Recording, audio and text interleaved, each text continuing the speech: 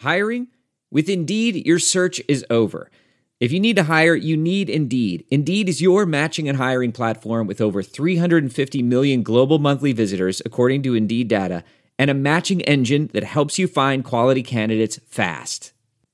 Ditch the busy work. Use Indeed for scheduling, screening, and messaging so you can connect with candidates faster. Listeners of this show will get a $75 sponsored job credit to get your jobs more visibility at Indeed.com/match. Just go to Indeed.com/match right now and support our show by saying you heard about Indeed on this podcast. Indeed.com/match. Terms and conditions apply. Need to hire? You need Indeed. Previously on the Mike Wise Show. Hello, this is Larry Brown. I've been trying to tell Mike this show will get better if he'll just practice. You're talking about practice? The Mike Wise Show is a presentation of Pure Hoops Media. The Mike Wise Show is hosted by a guy who played basketball atrociously for Hawaii Pacific College, which forced him into journalism. And, oh yeah, he wrote about basketball for the New York Times, the Washington Post, and ESPN.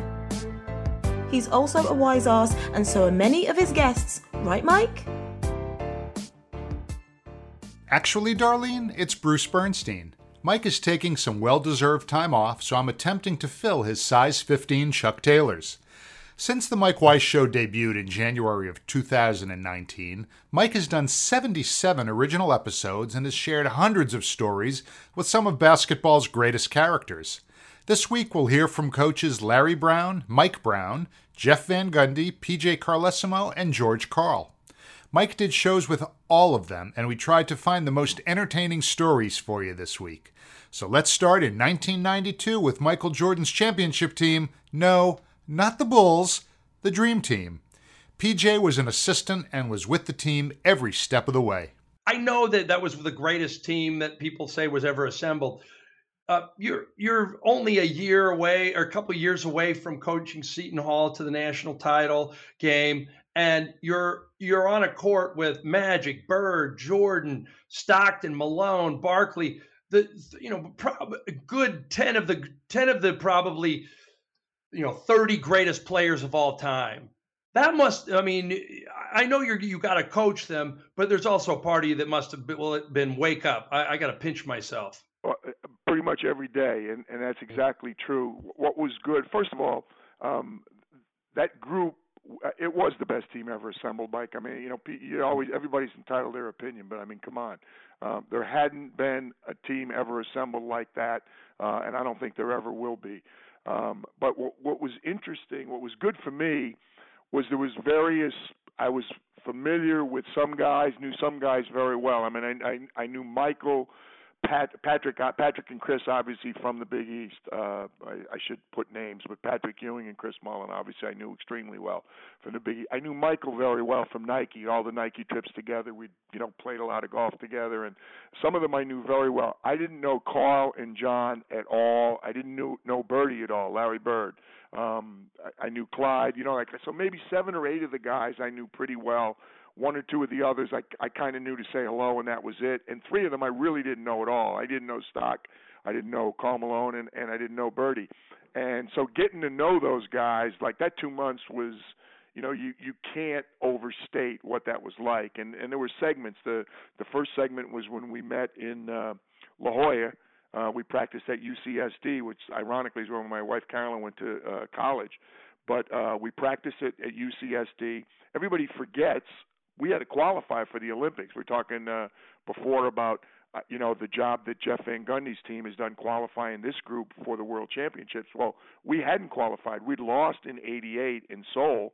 We didn't win the gold medal in Seoul, so we had to qualify for the Olympics in Barcelona. And our tournament to qualify was called the Tournament of the Americas, and it was held in Portland, in the old building, the old glass house, the Coliseum in Portland.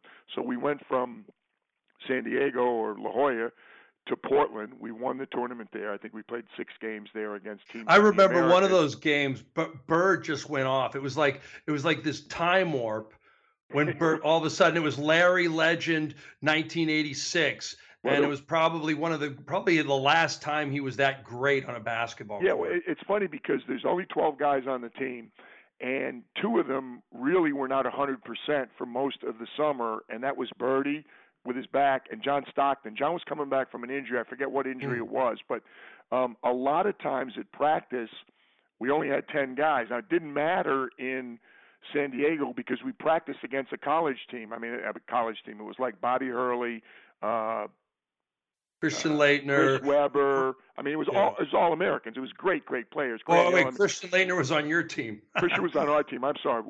C. Webb, Alan Houston, Penny Hardaway. I think Zoe. I mean, great players. Roy Williams coached that team. So when we practiced in San Diego, we never went against each other. We didn't practice in Portland because we had something like 6 games in 8 days. So all we had was shoot-arounds and we played the games.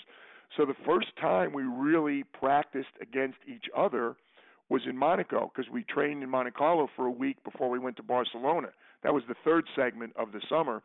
And when we practiced there was only 12 bodies, and a couple of the practices, John and Larry couldn't practice, so it was 5-on-5. That was all we had, and that was the first time they had really gone against each other. We never had to go against each other in San Diego. So the best basketball, the best practices, and the most competitive basketball of the entire summer were our practices in Monte Carlo.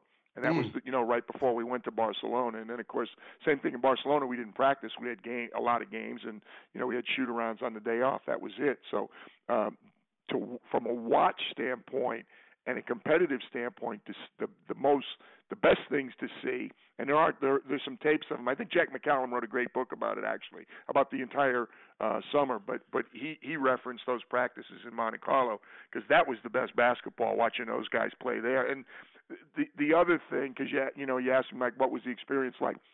People forget, because we had lost in '88, because it was the first time that the professionals had played, and it wasn't just our professionals, it was all over the world. They had been using professionals in the other countries, they just didn't call them professionals prior to that. But it was interesting because you had guys like Michael and Chris and Patrick who had played in the '84 Olympics in Los Angeles, but the majority of the guys on the team had never been in the Olympics. So this was like, an unbelievable thing for them to play in an Olympic Games.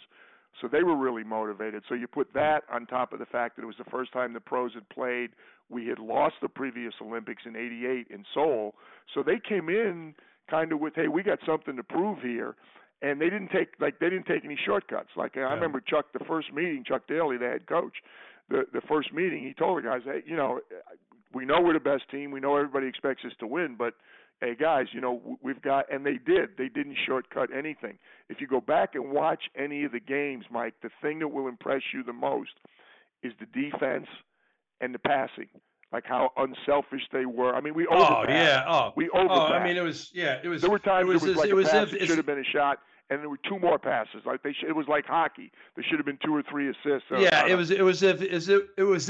It was as if they all wanted to, while other kids on the playground in America were showing off their dunk skills, it was as if they wanted to show who could give up the rock the best and the most creatively. I mean, this is how you play basketball. And if you go back and watch that team, and they had that attitude. And it didn't matter if we played a team that we knew wasn't good or we played a good team. We played Lithuania or somebody who was like, hey, Yugoslavia, we got to be ready to play tonight. These guys are good. They played the exact same way every time. So that's why, you see the level of the scores were, remarkable. But if you watch the game, it wasn't any lollygag and it wasn't any showboating or anything like that. It was they came out and they defended and they passed the ball and they played so incredibly well. It was, really, it was beautiful to watch. It really was. Does Larry Legend know you call him Birdie? Everybody called him Birdie. Really? Really. That was. It's funny because there were T-shirts made. It was funny to see the groups, hang out together. Everybody's families were there, and through at least in Barcelona, if not the other 2 segments. But the 2 guys who hung out together a lot were Birdie and Patrick. It was really funny. To the point where we had T-shirts made up. I still have it. It's like falling apart, but it was like. Larry, they had a nickname for Patrick, and I'm drawing a blank. But it was Harry and Larry. They called Harry. I don't know why, but Patrick's nickname was Harry. So the T-shirts were Larry and Harry. And it was like those two were inseparable. Like if you came down to breakfast, guys would be different tables every day. The coaches would be at one. Those two were always together at a table. If we went out to dinner, it was those two. It was kind of like they were Mutt and Jeff the whole summer. And it was Larry and Harry, Patrick and Larry Bird. Yeah. You're dealing with real professionals there. And I'm talking to PJ Carlesimo, person who's has an Olympic gold medal as an assistant coach. Did they give you guys a gold medal, by the way, or not? No, coaches don't get them. We got beautiful rings from USA Basketball, but that's horrible. In any other sport. Mark Spitz gets a gold medal. His coach doesn't get it. So but the athlete. Well, exactly. Team sports. You could make a case. Team sports are a little bit different, but that's probably not fair to the coaches that coach the individual guys. Yeah. If they're going to do that, though, like why the heck do they give the guy in the equestrian the medal? I mean, the horse gets stiffed. That seems like it's completely That's a good point. That's a better argument for sure. In the official team photo of the 2003 NBA champion San Antonio Spurs, next to PJ Carlesimo in the front row is Mike Brown. Both were assistants to Greg Popovich at the time. Mike worked 3 seasons for Pop and is one of the shining stars on Pop's coaching tree. After his time with the Spurs, Mike moved on to Indiana for 2 seasons alongside Rick Carlisle before getting his first head coaching gig with the Cavaliers and you-know-who in 2005. Between 2 stints in Cleveland and 71 games as coach of the Lakers, he had a winning percentage of nearly 62%, outstanding by any standard. In 2016, he joined Steve Kerr's staff in Golden State and won championships in his first 2 seasons there, beating the Cavaliers and you-know-who twice. But as Mike told Mike, his coaching guru still resides in the 210. The Spurs and the Warriors just have so much. You talk about family. You have Steve. Bruce Bernstein, a man we both know, and you worked with at ESPN for a while. He texted me a photo of a Spurs coach, Spurs roster photo, and seated on the left-hand side is you, Mike Budenholzer, Bud, and PJ Carlesimo. I mean, and then right next to him was R.C. Buford. So, I mean, there's a lot of success out of that organization. And it's amazing to me that and Brett Brown was on a staff as well. I mean, he's now coaching. I mean, you must run into these guys all the time and talk San Antonio still. Pop is like the Godfather. I mean, there's somebody, and I think there's probably somebody in every single organization out there that has come through San Antonio at some point in time in their careers. Pop he does a phenomenal job. Pop and RC, they do a phenomenal job of trying to find the right people to come work for their organization. And then, you learn a lot, you grow a lot while being there, and they help you get to a point to where, you're able to go break off on your own and do your own thing. And not only as an assistant coach or assistant GM or front office guy, coming through there, for instance, Sam Presti, that's where he got his start, and he's the GM president in Oklahoma City. But not only as a coach or a front office guy, but also as a player. And, 2 guys, if that's the same team that I'm thinking of, you got 2 guys on that team, in Danny Ferry and Steve Kerr, who obviously have had a lot of success as GMs and coaches. Yeah, they were both players on that team. Correct. So you go down the line, you see different guys, whether it be as a player or as an assistant coach or a front office guy, come through that organization. A lot of them have had success there and broken off from there and going on to do some special things in the league. Mike Brown, I remember that a friend of mine told me, he said, when you got the job with the Lakers and you got hired by the Cavaliers again, and he was talking about Lenny Wilkens as well and some other, because and this person happens to be an African-American journalist. He said, the NBA has now shown progress because you now have the black retread coach. I thought, okay, wait a minute. that's a little harsh for Mike Brown. He's had a lot of success, but I mean, there is something to be said for not a good old boy network, but you know, because you were fired from one job, it didn't paralyze your coaching career like it's done for so many African-American coaches in football and baseball and other sports. Yeah, you know, the NBA is probably one of the organizations out there, and you can even go outside of sports and just used in business. You can include in business too that has forward thinking, and you know they usually lead the pack in a lot of different areas that of social injustices in terms of making sure that they do things the right way, and they don't base a lot of things on color or gender or anything like that. You can see it now in terms of all the hirings that have occurred for females. You know, as females are starting to move to the bench in our business and starting to have prominent roles in the front office, and so you don't take that stuff lightly. And as a guy that has had an opportunity to be a head coach on more than one occasion, it's an honor.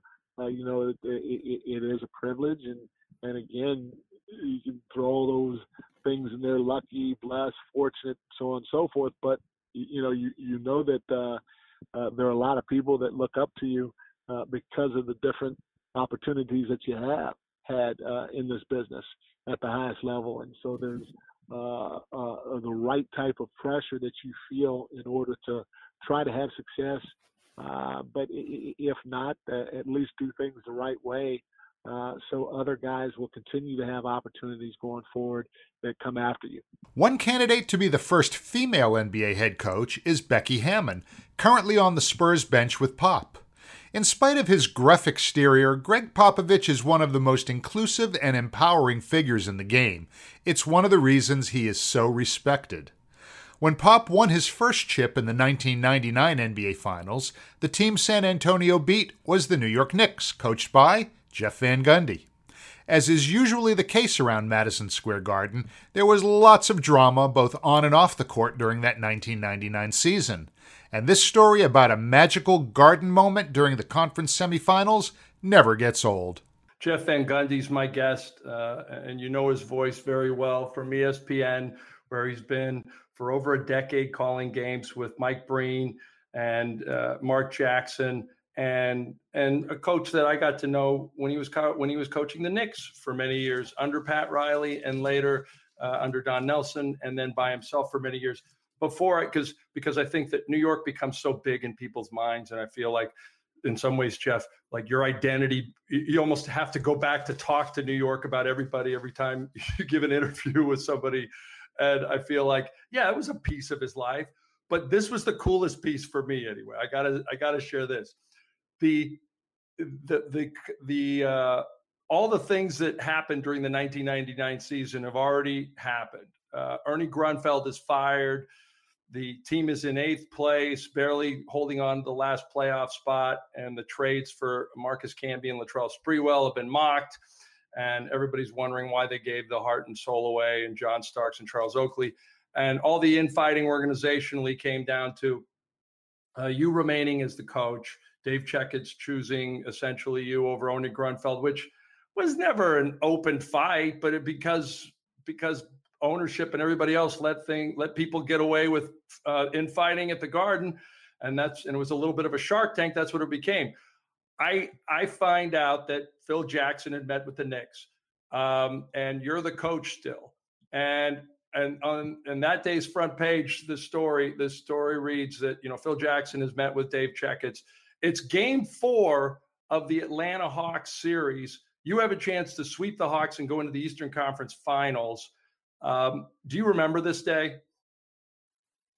Well, I think when you coach for so long in one place, and then also, Mike, when you, it's been such a long period of time since then, you can forget a lot of things about a lot of specific games, but there are some things that remained etched in your mind. And the response by the fans towards me on that day was something I'll never forget. And I think it shows you a myth about New York, that they only respond to stars. Certainly I was no, star or celebrity. And it's similarly, some of the most beloved players in Knick history for the fan base weren't stars or the best players, Starks and Mason, Harper,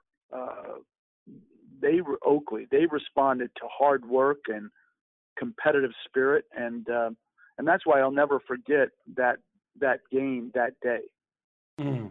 Yeah, I was sitting courtside. Frank Isola was as well, and a bunch of the beat writers when they still gave us good seats. And and the Hawks are about to go down 4 straight to the Knicks, and what everybody realizes now was just a masterful stroke of genius, not only by Ernie getting younger players to overwhelm less athletic teams, but Jeff Van Gundy to exploit those mismatches and find a way to get those players up for that playoff series. And that whole arena, 19,763 people, are chanting Jeff Van Gundy, Jeff. And I just remember looking at you, and it looked like you were going to lose it until you grabbed your Diet Coke. Is that the sequence? Well, a couple of weeks earlier, that would have been they would have ended with sucks. So things can turn quickly in sports, and I would just say that you're right.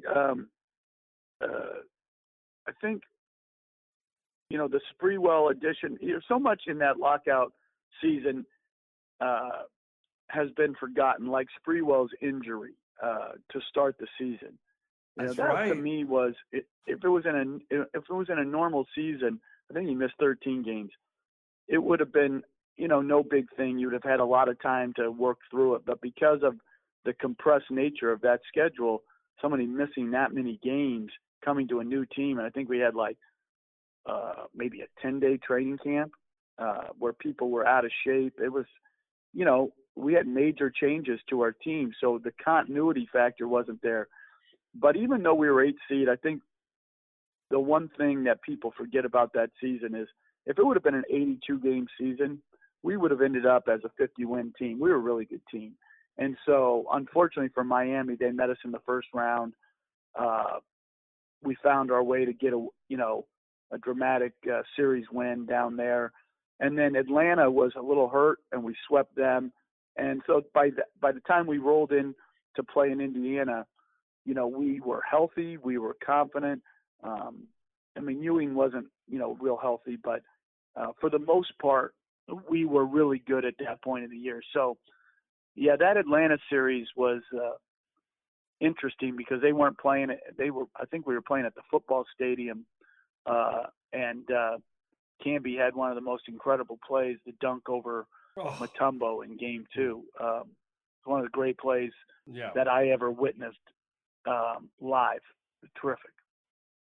Yeah, it was out of this world, and it led to something even greater. I still go back to how I got the Phil Jackson story. Phil Jackson asked me one day, he said, nobody was talking. How did you find out? And I go, it was a joke. I just called your agent in Montana, Todd Musburger, and he picked up the phone. I said, yeah, I found out the Knicks met with them. And I laughed, and Todd had this big pause, and he said, sigh, and he goes, those fuckers, they weren't supposed to say anything. And I'm like, what? Wait, what? Why didn't tell me everything? And now I can reveal my source on that because I don't know. Todd's already got the Knicks money. I think he feels probably good about things. Right now, it was interesting. That came out the day of Game 4. Yeah, it came out before Game 4, right? Yeah, because I remember going to the press conference before the game and being asked about it, and I really didn't have any idea about it because, I wasn't reading. You didn't read the papers, so you were aware of what was as you're walking there. I just remember someone telling me this is going to be asked. And I was like, I didn't have any idea. And I don't know, did they deny it initially or something? Yeah, the whole thing was sure exactly. the whole thing turned into part of the circus of that season in many ways, because Dave Checketts had told me that that was emphatically a lie, and that I would ruin my career if I printed that story. And then everybody that gives Jim Gray credit for being LeBron's foof or whatever, I always defer to Jim Gray, because he got Dave to admit on the broadcast that day somehow that he did in fact meet with Phil Jackson, and it ruined Peter Vessi's day, because he had told Hannah Storm on NBC that story in the Times was a lie. And for a moment, I thought I got played. And then when it all came out, I went up to Jim Gray and I said, thank you. Someone from my own paper even came up to me and said, what are you doing? And so it vindicated a lot. But the best part was, this will tell you everything you need to know about Dave Checketts. He takes me some clandestine, office under the garden, which I'd never been to this day. And Barry Watkins, the former PR guy, brings me in there, and Checketts looks at me and he goes, I'll never lie to you again. I'm really sorry. I'm going to go tell the media. And this was the day after you guys won. I'm going to go tell the media I lied. And from that moment on, Dave Checketts and I were great. And I was just happy that you took the Knicks to the finals. You were like an Allen Houston runner in the lane against Miami from maybe not having that job. And all of a sudden you're taking the Knicks to the finals within a couple more weeks. And I don't know, it was just great to see people that I thought really worked hard and didn't have agendas, just winning and getting the most out of their team. And so as a beat writer, you don't like to root, but man, it was fun to root that year. Yeah, and those guys were the players that we had. They were easy to get behind, because they were, we had, the thing about the Knicks is we may not have always played great, but there were very few times during any season that you would say as a fan, man, I got shortchanged tonight. They didn't bring it, or that player didn't bring it. And that's what made it, I think, such a good group to coach, is that by nature, they were very competitive. One of the most memorable Allen Iverson highlights was not his crossover against MJ or stepping over Ty Lue in the 0-1 finals. It was after the following season's playoffs, when Philly lost to Boston in the first round in 2002. AI's then coach, Larry Brown, alluded to this famous moment at the very beginning of this show. I'm supposed to be the franchise player, and we're in here talking about practice. I mean, listen, we're talking about practice. Not a game. We're talking about practice. Not a game. Not the game that I go out there and die for and play every game like it's my last. Not the game. We're talking about practice, man.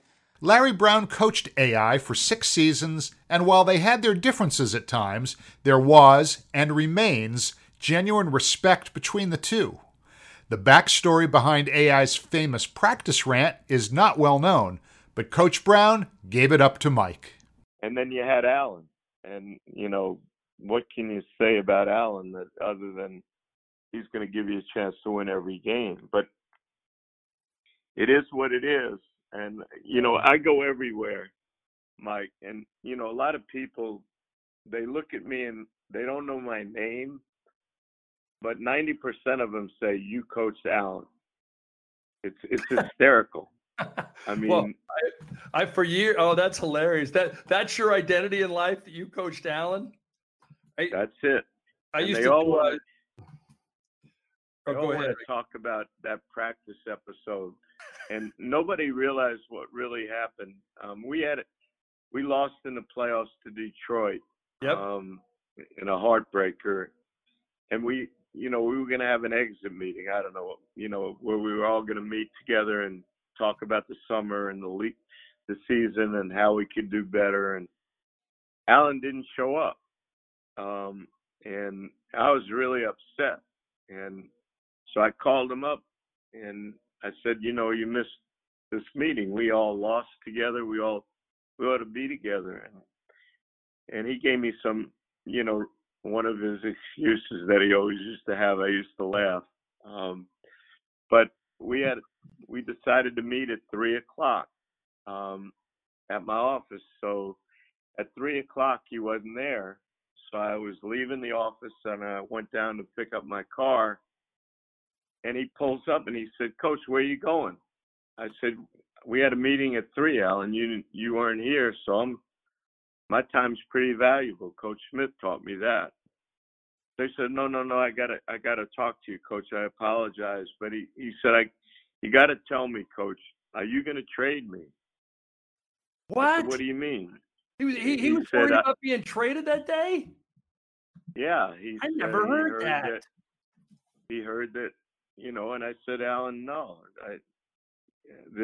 But you got to do some things that are different. You got to, because I said at the meeting in the morning with the press, there are things that he got to start addressing if he's going to reach his full potential. Because there's no doubt he's the best athlete I ever saw. Yeah. So he kept talking to me about this practice. So then he had 3 hours to kill before he met with the press. And the first thing on his mind was he wanted to say he wasn't going to get traded. That was all he thought about. And I don't know what he did during those 3 hours. I can only imagine. But when they asked him about practice, that blew him off, because the only thing that interested him then was, no, Coach told me I'm not being traded, and he didn't want to hear anything else. Right. We were talking about, I don't know if I ever heard that part of the story. All I remember was our mutual friend Stephen A. on the news going, "Larry Brown has disrespected Allen Iverson again." What? And that is such a wild story. I still look at Allen and I think, with all the problems he had growing up and everything, and that he still battles some of the things today, I always felt like if you put a carrot in front of him, man, he went and got it.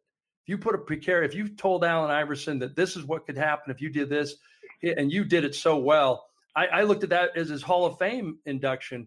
It was almost like he was going to straighten up his life, fix his life, so he could stand up proudly and be cathartic at that Hall of Fame induction. And boy, if I'm anywhere in his life, I'm saying, here, Alan, here's a carrot for you right here. This is, try and get your finance. Try and give this, but because if he doesn't have a goal, man, he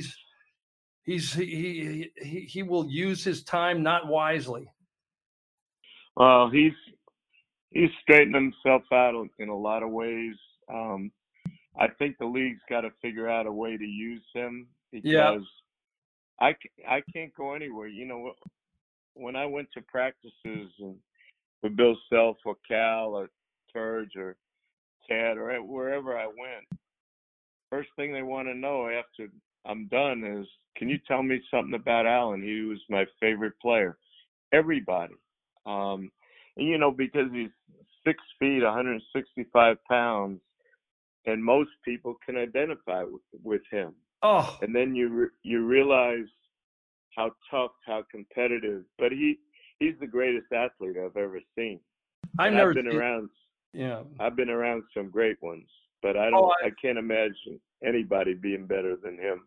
I just thought of something. I'm brainstorming now, but God, how awesome it would be to see Larry Brown and Allen Iverson go around team to team and talk about coach-player relationship, just really, and have guys ask questions. And boy, I think it'd be like what the young fellas need to know almost. Like I would love to see Larry Brown and Allen Iverson at the NBA symposium, whenever the next rookie symposium is, or shoot, you guys could do a tour, a barnstorming tour together. And I bet, well, as long as he showed up on time, I think it'd be great. Well, I think he has so much to say. Yeah. And you're right, because, he didn't grow up with all the advantages so many of us had. I love his mom to death. She had him when she was real young. Yeah. And, when you think of all the things he had to go through with in his life, and he was so loyal to his friends, And, you know, I used to have arguments with a lot of his friends. You know, they used to tell me how much they loved him. And I used to say, well, if you really love Allen, you got to leave him alone and let him do his thing. Let him concentrate on things that were really important to him. What did they say? Allen would get, they weren't real responsive and receptive to what I said, and Allen wasn't either, because Allen would always say, Coach, you don't realize what we've been through together and how much I owe these guys. And I say, Allen, you owe them to be the very best you can be. But that was just I don't think it was a flaw of his. I think that's what made him so special, the loyalty he had to people that he felt cared about him. But I think also there's a lesson there too, because I remember Shaquille telling me once, he said, you know, that the people around me when I was younger, I'll keep them around if they've got their own life and I don't have to support them.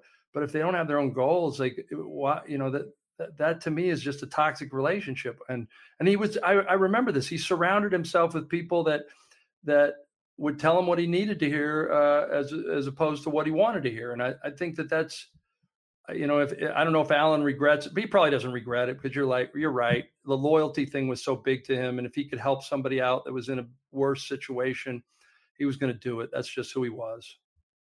Yeah, but I love what you said, Mike, because I know the impact he had on my teams when he spoke. I know the admiration people have for him and the respect around the league.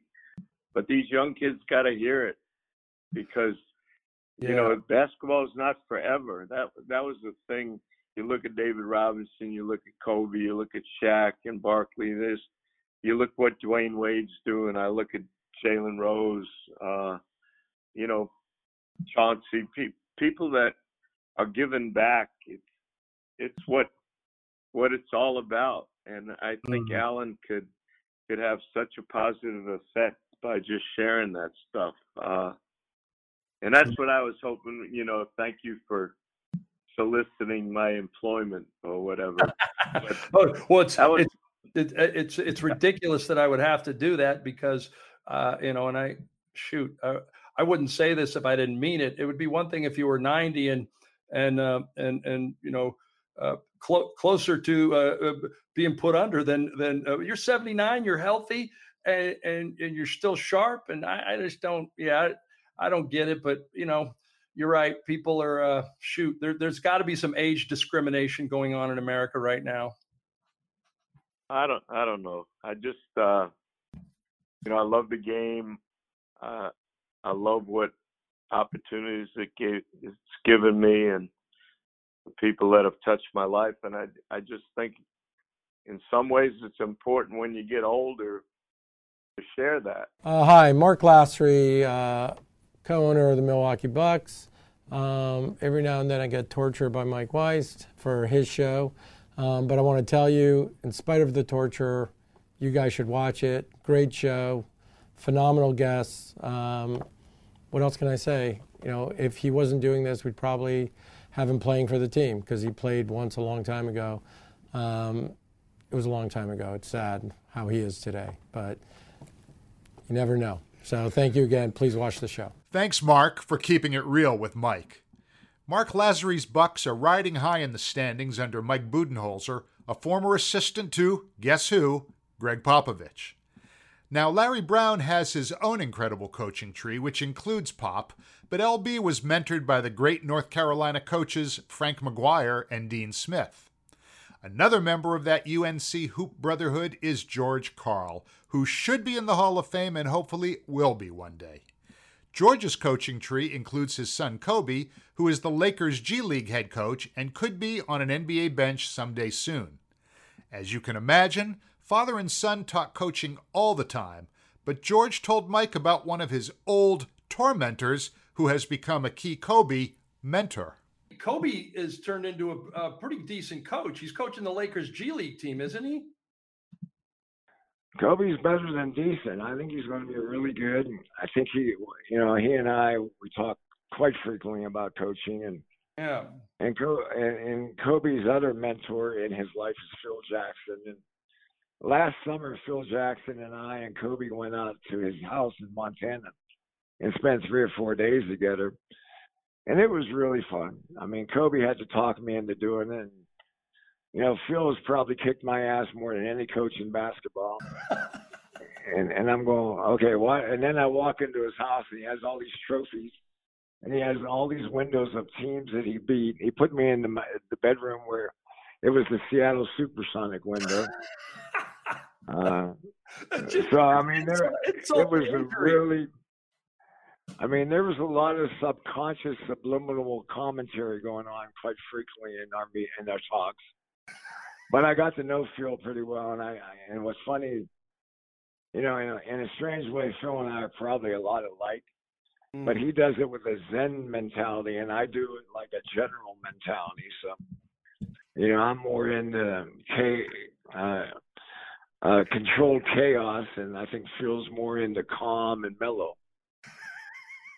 Did you go fishing with him? What'd you do? Did you share some ganja? What would you do? You know, we took he lives in a beautiful area, so we drove around Whitefish and Kalispell, and I spent he grew up in Great Falls, Montana, and I spent 3 years in Great Falls, Montana. And, you know, and then we'd wake up in the morning and talk some basketball and go to lunch. And we come back and talk basketball or take a tour of the city or just go out and enjoy nature. We took a bike ride, I think, one time. And, the second, and then at nighttime, Phil loves to watch movies. I mean, he loves to watch movies. So I think 1 or 2 nights we watched a movie. It was just a kind of a fun thing. And I think Kobe is very much into trying to evolve and learn. And Phil and I are quite different offensively and actually quite different probably defensively. But I think it's good again, sitting in meetings where the most information and why you did things, I think helps young coaches evolve and develop their own personalities. That's great that he's getting he's a mixture of the Zen and the general. When he gets an NBA head coaching job, he's obviously promised you a job on his staff already, hasn't he? We've talked about it. I mean, I go out to LA. Love it. I think he's going to probably have to learn how to tell me to shut the fuck up. But I think he's getting strong enough to do that now. That would be if he was he would probably almost bring you onto his staff just so he could tell you shut the fuck up. Basically, that would be part of the job. Yeah. That would be fine with me. I think I've learned. I think I could be an assistant coach and learn to shut the fuck up a little bit. That was dope. Yes, it was, Darlene. Thanks to Mike Wise for letting me borrow the mic this week. And thanks to all of our incredible guests for sharing their stories. Thank you as well to our outstanding editor, Ben Wolfen. Please check out all of our Pure Hoops Media shows. They're free and lots of fun, and if you don't agree, we'll give you your money back. Promise. We have 5 original shows each week. Mike Wise is back every Monday. Full Court Press with Fanta and Adams is here every Tuesday. It's a tremendous college hoop show, and their most recent guest is Michigan State head coach Tom Izzo. Catch and Shoot 2.0 drops each Wednesday with Otto Strong and Aaron Berlin. Thursday, it's Buckets, Boards, and Blocks with Monica McNutt and her brand new co-host, King McClure. And finally on Friday, BJ Armstrong and Eric Newman have the Pure Hoops podcast. Please rate us and review us, 5 stars if you don't mind, and please stay vigilant as we battle the COVID-19 pandemic. Wear your mask, continue to social distance, treat each other like cherished teammates, even if it's a stranger. And please, keep working for social justice and a more inclusive society. Filling in for Mike Wise, this is Bruce Bernstein. We'll see you next week. The Mike Wise Show used to be called The Wise Ass Show, but it remains a presentation of Pure Hoops Media.